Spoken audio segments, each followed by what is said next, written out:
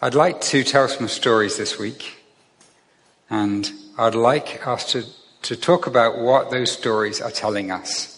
And these are stories of trusting God. And most of the stories I'm telling today are from the Bible, and the first one I want to talk about is this guy. Can anybody tell me who this guy is?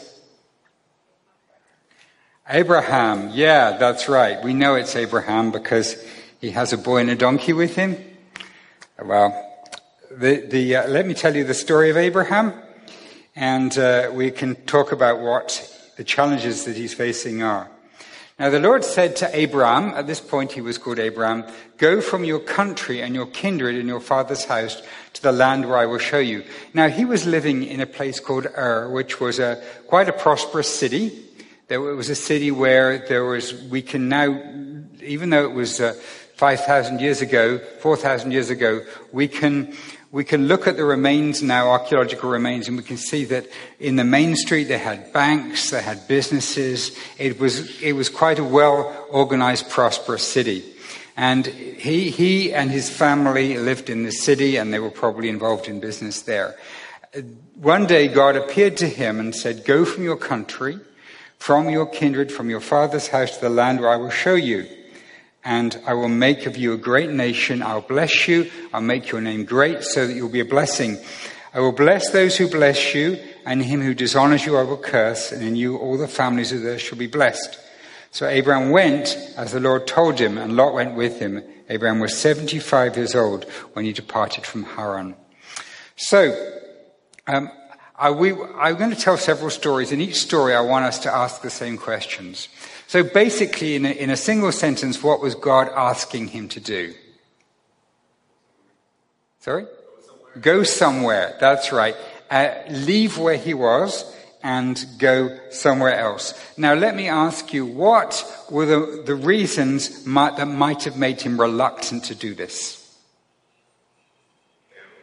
Okay, family. That's good. He's not very young. He's 75, yeah. What else? Yeah? He didn't know what lay ahead. He didn't know what was... Yeah, like he couldn't see pictures on the internet of what it was like where he was going. It was a completely unknown mystery. Yeah, I'm sure he didn't have a map. That's right. It was a very high-risk situation. You can categorize people, and some people are high-risk people. They love taking risks, and some are low-risk people. They don't really like risk. They like everything planned out. And we all tend to fall on that spectrum. But even somebody who's happy with risk, this is a massive risk that he's being asked to take. So, what did trusting God look like in this situation? He trusted God. What did that look like? Well, that's not really a very hard question. It looked like, packing his bags up, making plans, saying goodbye, following through all the things that needed to be done, leaving where he was, and setting off. And so how might this relate to us today? How might a challenge like this be something that might have some similarities in our lives today?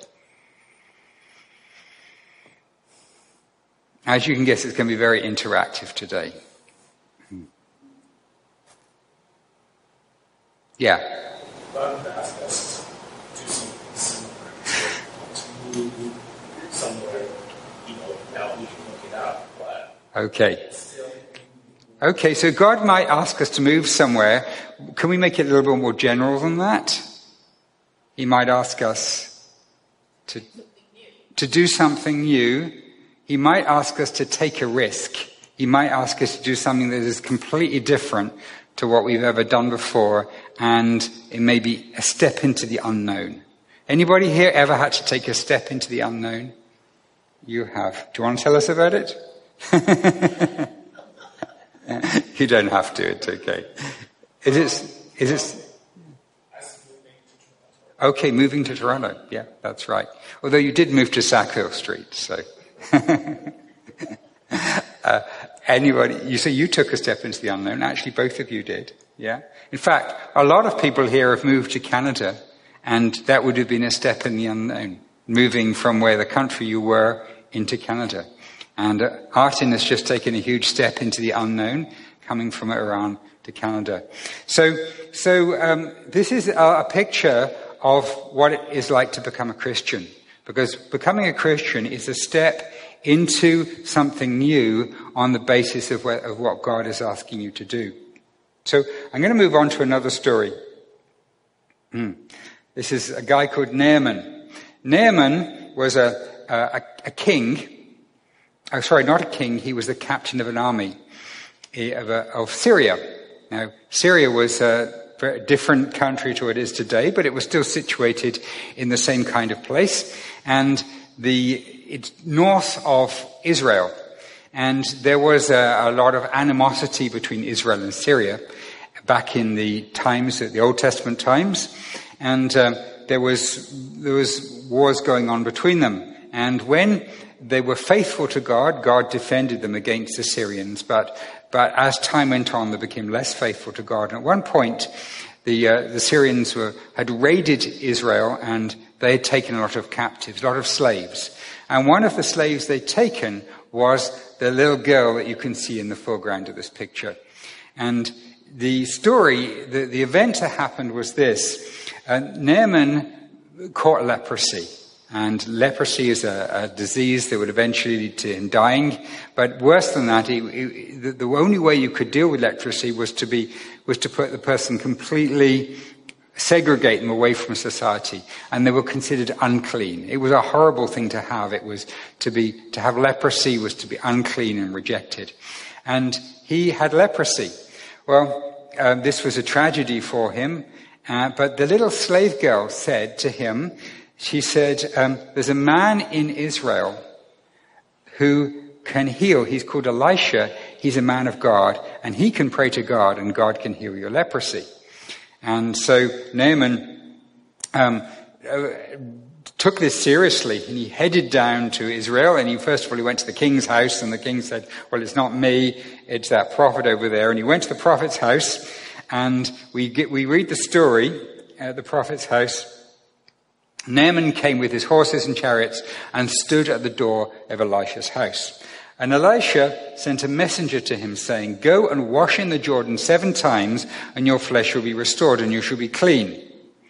But Naaman was angry and went away saying, behold, I thought that he'd surely come out to me and stand and call upon the name of the Lord his God and wave his hand over the place and cure the leper.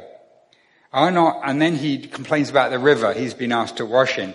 Are not Abana and Pharpar, the rivers of Damascus, better than all the waters of Israel? Could I not wash in them and be clean? So he turned and went away in a rage. So let's ask to start with, what is God asking Naaman to do? It's not just washing in the Jordan, but what does that entail? Yeah, giving up his prejudice and giving up his pride, because he has to do this in front of all of these people in the land that he's been conquering, and he has to go down and take his clothes off and go down into the river. So it's a very humiliating thing to do. What is there that you can see is stopping him following God in this story? What is it that's stopping him?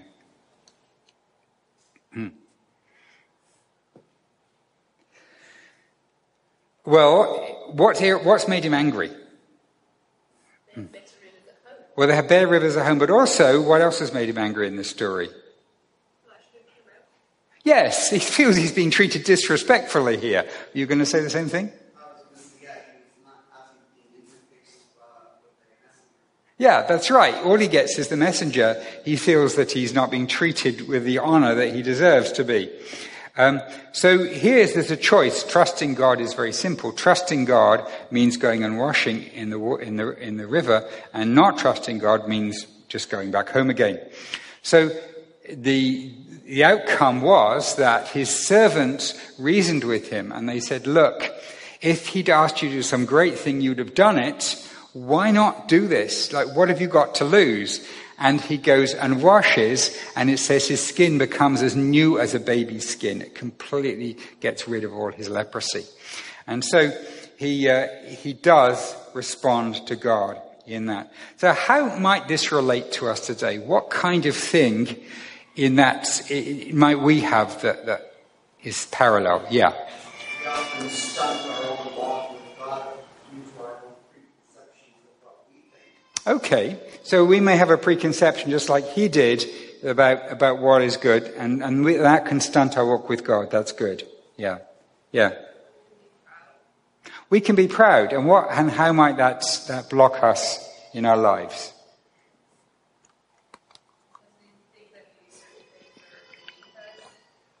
Exactly. Certain things are beneath us. Certain things are not what we should be doing. Yeah. Sometimes we're looking for God to show up in a big and miraculous way. Right. Sometimes God's going to act in a simple.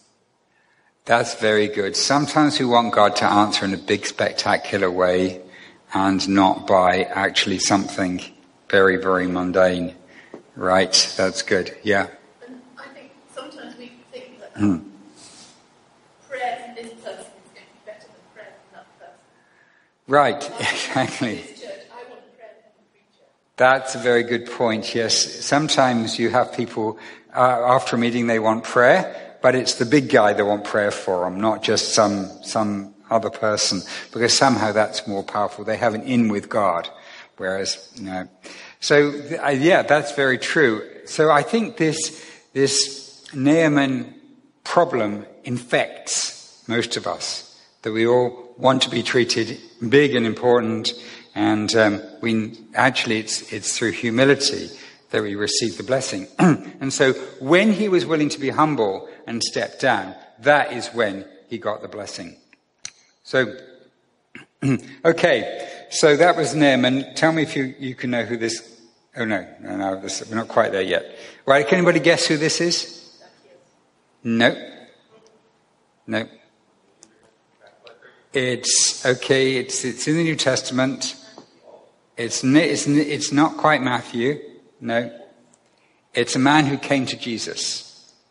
If I say he's young, the rich young ruler, that's right. So this is a man who came to Jesus, and this man came, and it says, certain ruler asked him, "Good teacher, what must I do to inherit eternal life?"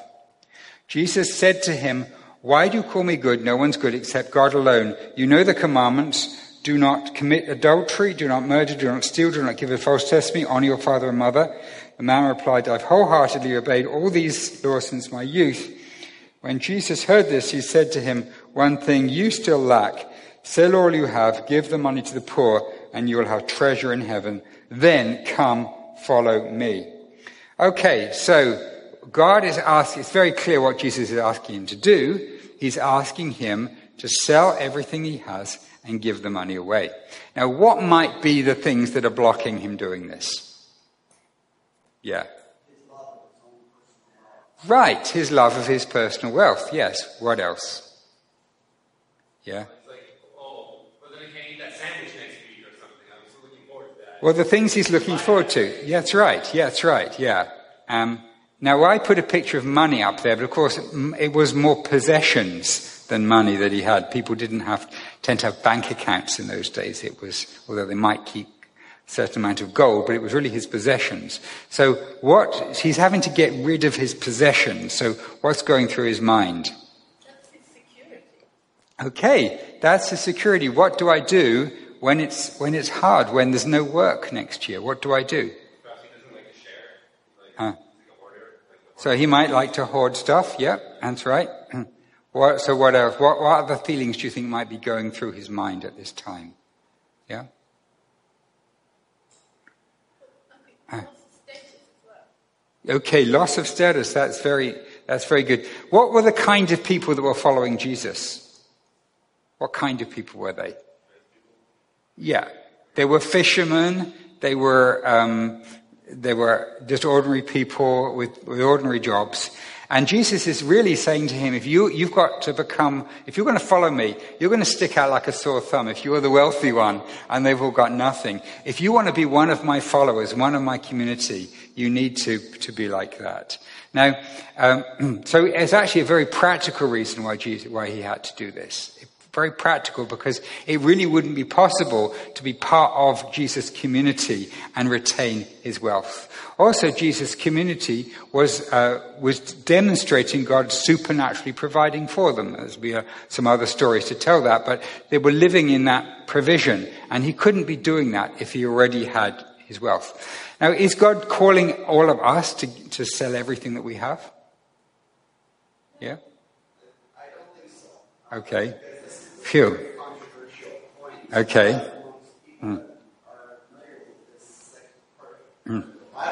Some people believe Jesus meant for all of us to sell everything Right. we have. Yeah. What was outlined in verse 22, but verse 23 shows that the young wealthy guy walked away and was very upset. Right. Because he had this affection as well. Right. But I don't think that that's a statement applied to the book of Job. Right. So, Extremely wealthy. yeah. No one told him to sell everything he had. That's correct. Yeah. There were some of the people that followed Jesus, maybe not his immediate group, but some of the people followed, and they actually provided out of what they had. Yeah. So there are some other examples of wealthy people who used their wealth but didn't sell everything, but they used their wealth for God's purposes. Yeah. So I think it's clear that Jesus is specifically asking this person to do it. And also, we mustn't separate the last 4 words off, then come follow me.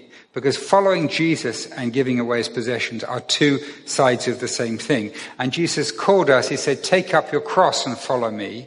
And so it's do something and follow me. And he said to a number of people, like another one was, say goodbye to your father and follow me. And so there's a leaving behind that is necessary for that person in order to follow Jesus. So there, if we can try and generalize the question today, let's step back. What do you think might be keeping him from doing that? Yeah. Okay. Well, I think we picked up earlier on the risk that Abraham was taking, and there will be a high risk in doing this. Plus, there's a level of comfort that he was used to. And if you've been used to comfort in your life, stepping down to a living without those comforts is hard to do. Also, there's no going back. There's no going back. You can't go to around all the poor people and say, oh, could I have my money back, please? It was actually a mistake. I've changed my mind. It's a one-way process that he's going through.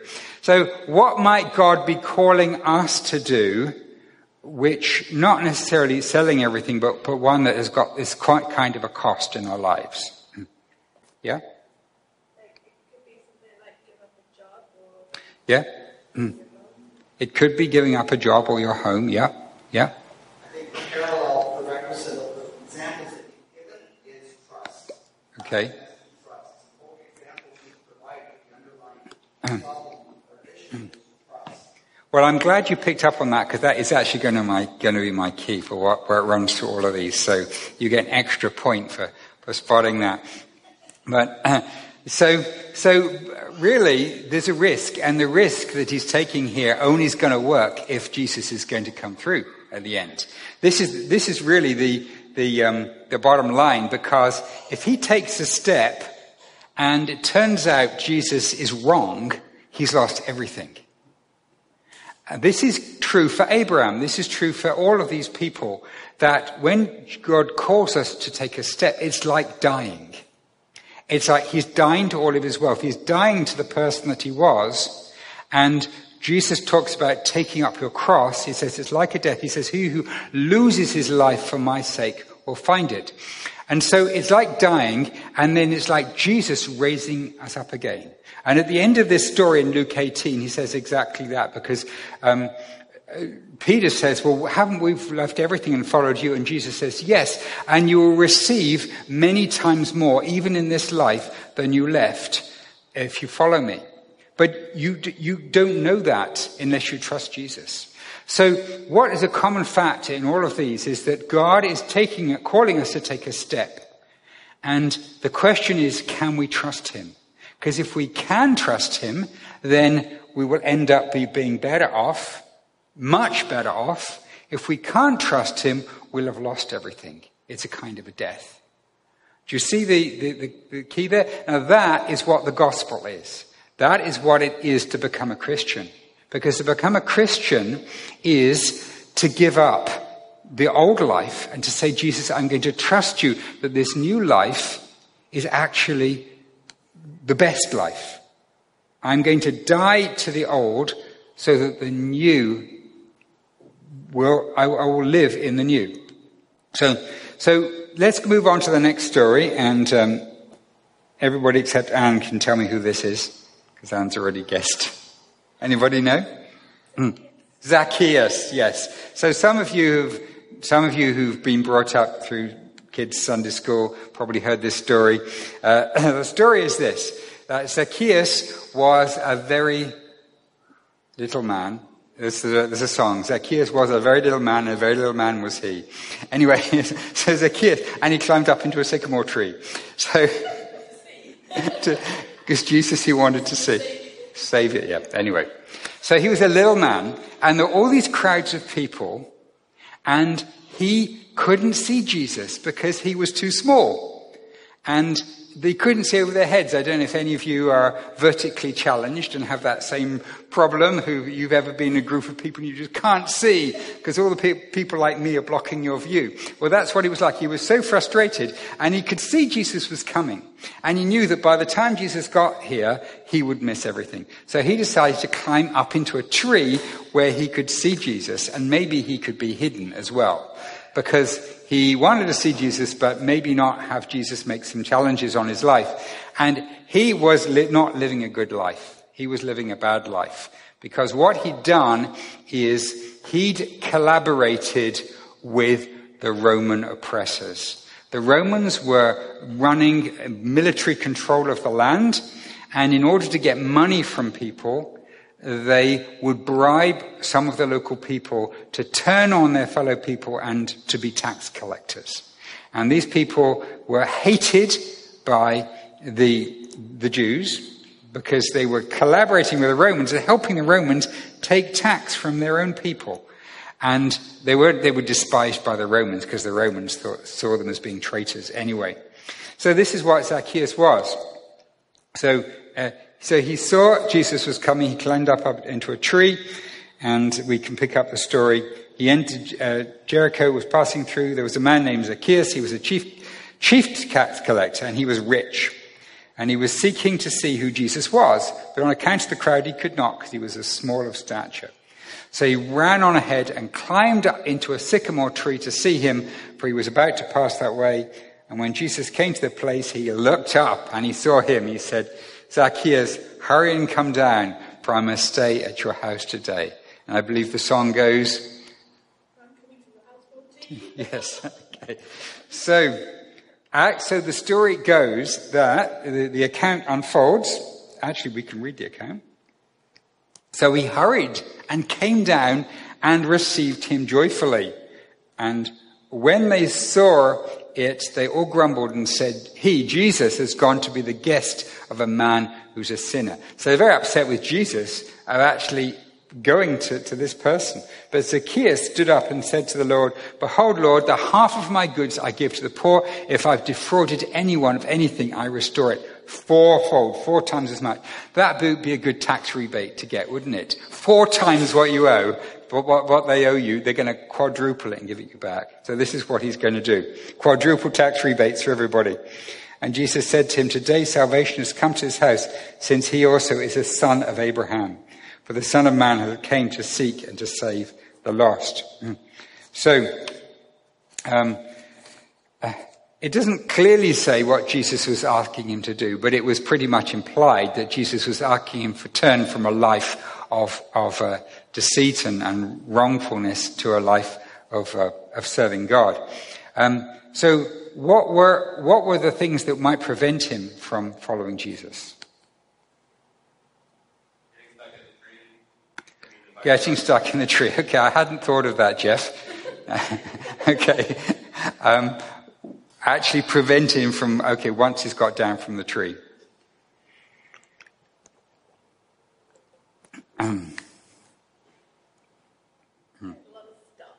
Yeah, it's the same as the rich young ruler, except he's not asked to give up everything. He only gives up half, And that's voluntary. Jesus doesn't require that of him. But clearly there's a response, and he's decided to dramatically change his life. Instead of going this way, he's going this way, because he believes that Jesus' answer is in that. So this guy is called Herod. Herod was the king at the time when Jesus began his ministry, and John the Baptist spoke directly to Herod. And do you know what John the Baptist said to Herod that he should do? Herod was behaving in a very wrong way at this time. Was he married to someone wrong? Yeah, he decided to take his brother's wife off him, yes. So his wife, Herodias, was actually his brother's wife, and he'd married his brother's wife. That's right. But so John the Baptist said, you need to give up that marriage because it's wrong. And so this was the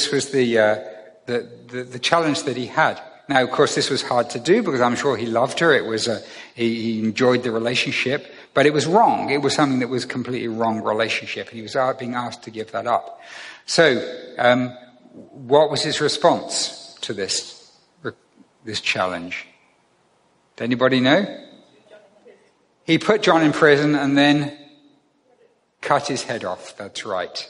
So that was a negative response to the challenge of following Jesus. Now let's look at couple more. This guy, this is Paul. It's not a very good photograph, but you'll have to bear with me on that. So he's writing one of his epistles there. So Paul was a rabbi. He was very, very highly trained, highly skilled, and up and coming. And he might have ended up by being the chief rabbi. He was such a brilliant man. He had a brilliant career, very well respected. And he describes some of his credentials. If these are his credentials, I'll start reading verse 5. I was circumcised on the 8th day from the people of Israel, the tribe of Benjamin, Hebrew of the Hebrews. I lived according to the law of Pharisee.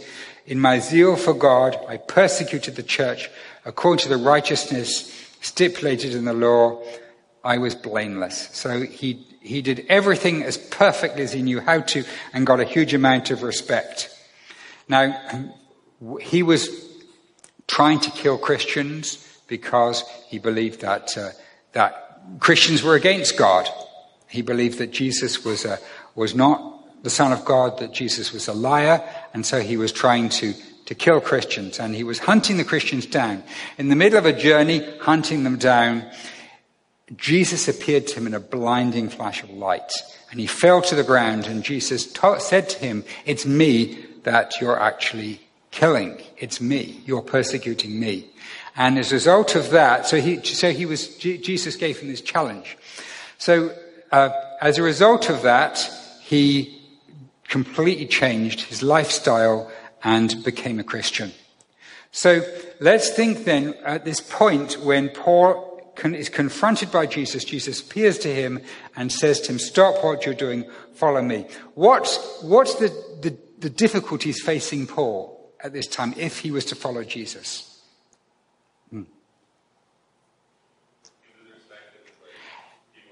He would lose the respect of everybody who he knows. Everybody he knows.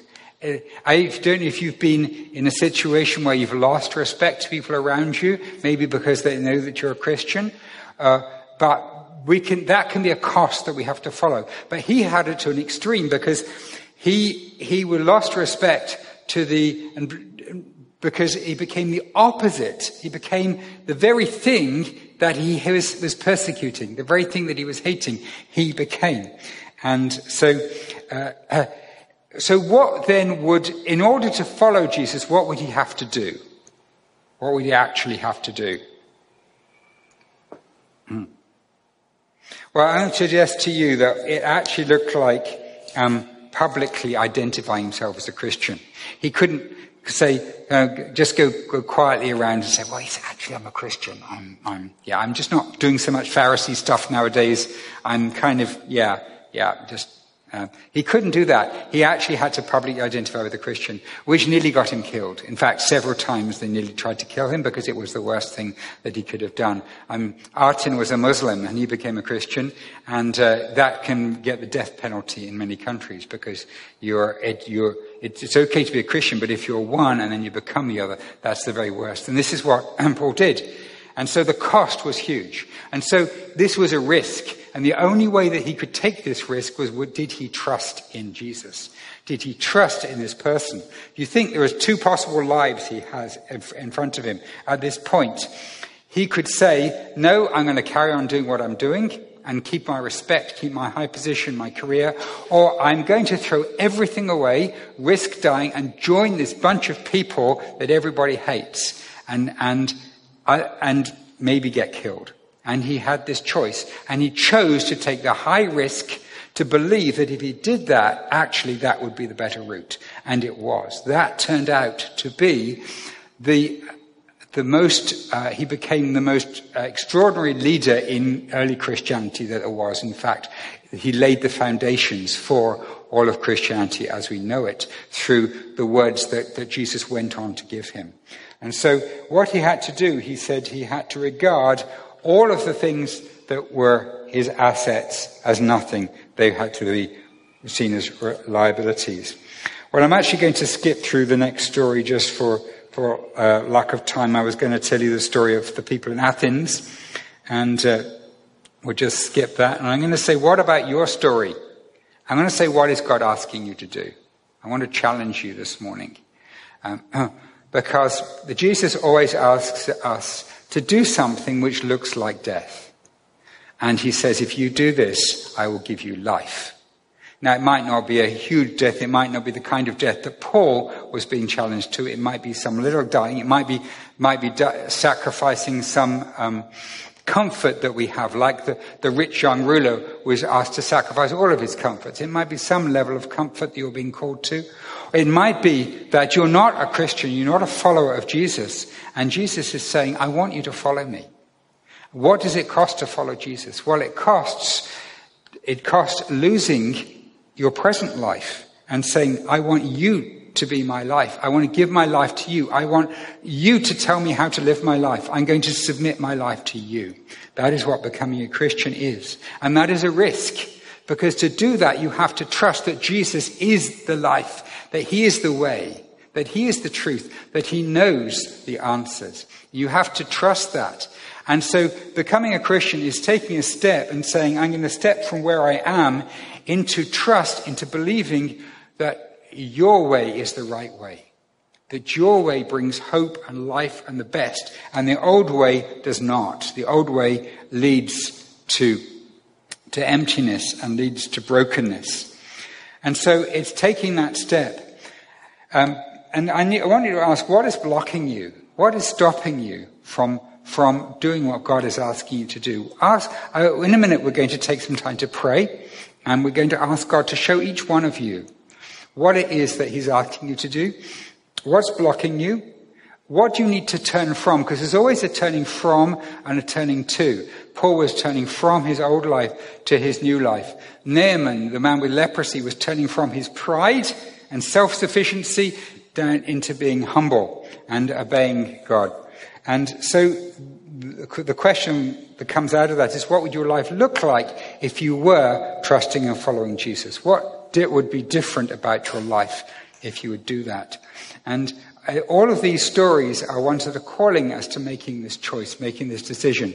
And when it comes down to it, just as you said, it's about trust. That is the word. It's about trust. Can I trust Jesus? Can I trust God? Because if you can't, then of course you won't make the step. But if you can, if you believe him, and he says that what I give to you is far better than what you're leaving behind, then the trust is rewarded. So can we all stand? And I'm just going to pray, and then we're going to have a short time of silence where you can pray, and then I'm going to close in prayer.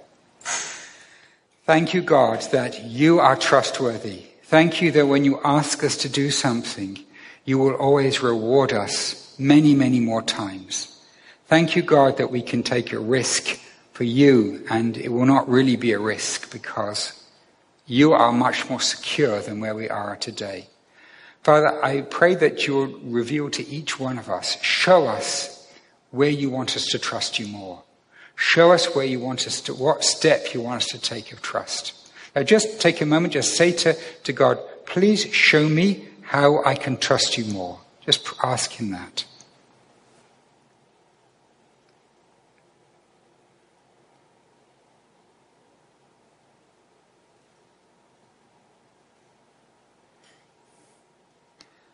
Now you may feel something that's come up, some way that God is showing you. You may not at this time. There may be some things that may come up in this week that God may remind you. But what I would like you to do is to say, God, what is stopping me? Or you can ask yourself, what is stopping me from taking that step? Why? What is keeping me back from this? And now I'm just going to pray.